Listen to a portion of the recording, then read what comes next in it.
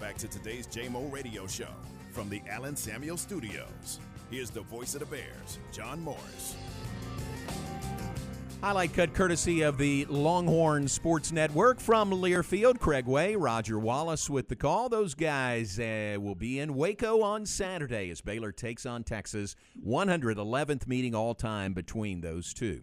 Welcome back. Glad you're with us. Pleased to welcome in the voice of the Longhorns. Our good friend Craig Way joins us now. And Craig, 111 meetings. We've only played TCU longer than that. That's wild, isn't it, to think about the history between these two schools? You know, what wasn't lost on me, J-Mo, was that at Coach Aranda's news conference the other day when somebody mentioned that Jerry Hill was at the first one. Right. And our good friend Jerry, of course, who and you know the story. Jerry and I went to college together at North Texas, right? He was the sports editor of the North Texas Daily, and I was the sports director at KNGU, and we shared a couple of plane flights together as neophytes, learning our craft and our trade back in the early 80s. So he's been a friend for a long time. That's great. And to set the record straight, Jerry was not there at the first meeting 111 years ago, if we need to make that point. Hey, looking forward to it. Both teams coming off an open date. What do you feel like the benefits from a Texas perspective were provided by the open date last week? Well, one thing for sure, John, they had to get some guys healthy. Josh Thompson had been banged up. DeMarvion Overshone had sustained a concussion, and he was still a little bit, slow. It was good to see him come back and be able to play against Oklahoma State. But there were lots of bumps and bruises and guys banged up, so it was good that they had that time to do it. I think the other thing is to kind of do a step back and do some evaluation because, and I think Coach Aranda put it very well in his news conference when he talked about how Texas had gotten off to quick starts, and that's clear. I mean, they were up 28-7 early second quarter against Oklahoma. They were up 17-3 with the ball at the Oklahoma State 20-yard line and in position to get a commanding lead in that and had a pick six, turned the game completely around. They had two or three key moments in each of those games that turned the game totally around, and what Sark talked about during the bye week and what they've been working on, I think, this week as well, is trying to reverse the mental side of that about making sure that things don't continue to spiral downhill and get out of control if you have a play or two go against you, to stay the course and continue to do the things that work well and continue to do them well and not just hope that they go well or start thinking about what could go wrong. So I think there was a lot of the mental side of it that went into the practices during the open day week and even through this part of this week. Part of that is Texas has the firepower to build those leads early. Like you said, 28-7 over Oklahoma. I mean, that's a big lead in the second quarter. That's a lot of points in the first half. There's a lot of firepower on this offense. Yeah, and one of the things, and again, I'll refer to something Coach Aranda referred to as well. Maybe the most consistent part of their game all season long has been their special teams, whether it be in the kick return game with Deshaun Jameson. Cameron Dicker has not only done an outstanding job with field goals, with place kicking, his punts have been tremendous, and he just started punting this year after being a place kicker the prior 3 years, and now he's doing both, and they've been able to get inside and block punts. They blocked 3 punts this year, including one that set up a touchdown against Oklahoma, including one that went for a safety against Rice. So they've been able to do that as well. Well, it's about getting, as you know, all three elements of the game together, and at times all three have looked good, especially early in games. But it's been down the stretch of games in the second half and in the fourth quarter in specific that things have kind of unraveled on the defensive end and, yes, on the offensive side too, when they've been stymied. And those are the things I think they've been working on.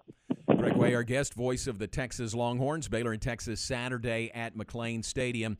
What you and I have known each other. We've been friends for a long time. I hate to see Texas go. We talked about the rivalry. I really hate to see you guys go, but that decision's been made. You're headed to the SEC. What's it been like for you working through this? It is kind of it's strange and a bit sad and melancholy from that perspective. As you mentioned, John, we've known each other a long time and then friends a long time. And it's the same.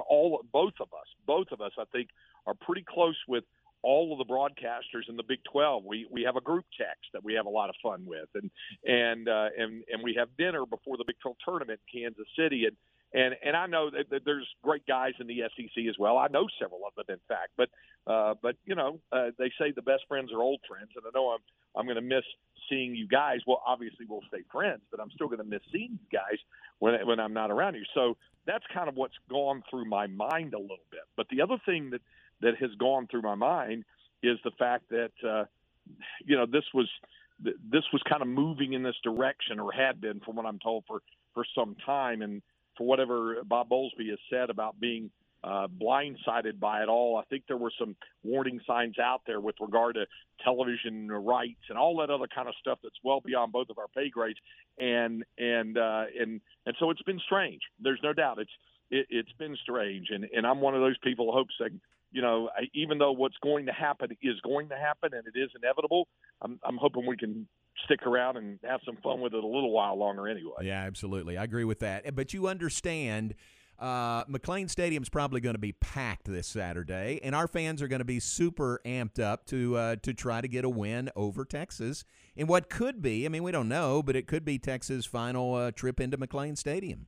Absolutely. And, I would expect nothing less. They've historically, as you know, John, and we talked about this, gotten pretty amped up when Texas comes to town anyway, regardless of that. And that's what 110 prior meetings will do. It'll build up that kind of anticipation and rivalry and all those kinds of things. And it's only 100 miles up the road. So there's all of that, I think, feeds into. I'm hoping that like I said, there will be future meetings in all sports.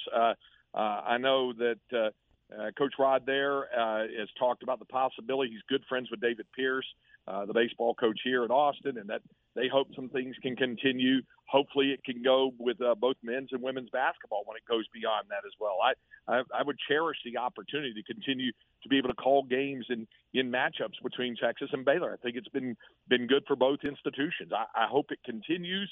We'll obviously see how it plays out down the road, but you're right. I would expect nothing less of loyal Bear fans than to be very, very amped up and excited about this matchup Saturday. Yeah, I got you. You understand that. I know you do. All right, looking forward to it. And what do you think is a real key? The running game for Baylor has been really good, kind of a two-headed monster with Abram Smith and Treston Ebner. And for you guys, the running game has been really good with Bijan Robinson. I just think the running backs, maybe the running game or stopping the run game for both teams is going to be a real key. Could not agree more, and Baylor has been better at stopping the run than Texas. In the losses to Oklahoma and Arkansas, the Longhorns gave up over 300 rushing yards. They gave up a bunch of rushing yards in the fourth quarter to Oklahoma State, 113 alone to Jaylen Warren in that fourth quarter when the Cowboys completed the climb back up the hill. That's something else they've had to work on, is trying to be better against the run, and they've given up some deep passes as well. I think the Longhorns will try to run the ball, but they also know they've got to be a little more versatile if the run begins to bog down. And that's what happened in both the Oklahoma and Oklahoma State games, is once the running game bogged down in the mid to late third quarter and then on into the fourth quarter, there was some hesitancy to really open it up, or at least have some more versatility within the offensive framework other than just throwing deep balls. And that's something that Sark said they've worked to try to get better at it and make sure the players are more confident in a lot of those routes and a lot of those things that they call from there. So I agree with you. I think establishing the run game and who can stop it's probably going to be really critical to the outcome of this one. And I do think we have the two best returners in the Big 12 Conference in going mano-a-mano in Ebner and Jamison. So that should make for a fun day. Yeah, it should be fun all the way around. And you guys are used to that 11 a.m. kick, aren't you? That's nothing new for you. Oh, my gosh. 5 in a row. And there's no reason to think it's going to change next week when they go to Ames, depending on some of the other matchups. Oh, my gosh. That's wild. Hey, let me switch gears. Chris Beard has really lit a fire under Texas basketball, hadn't he? Yeah, in fact, if there's a little breeze coming in the phones, because I just stepped out of the practice facility. Oh, nice. I've been at basketball practice this afternoon. Fans are very excited.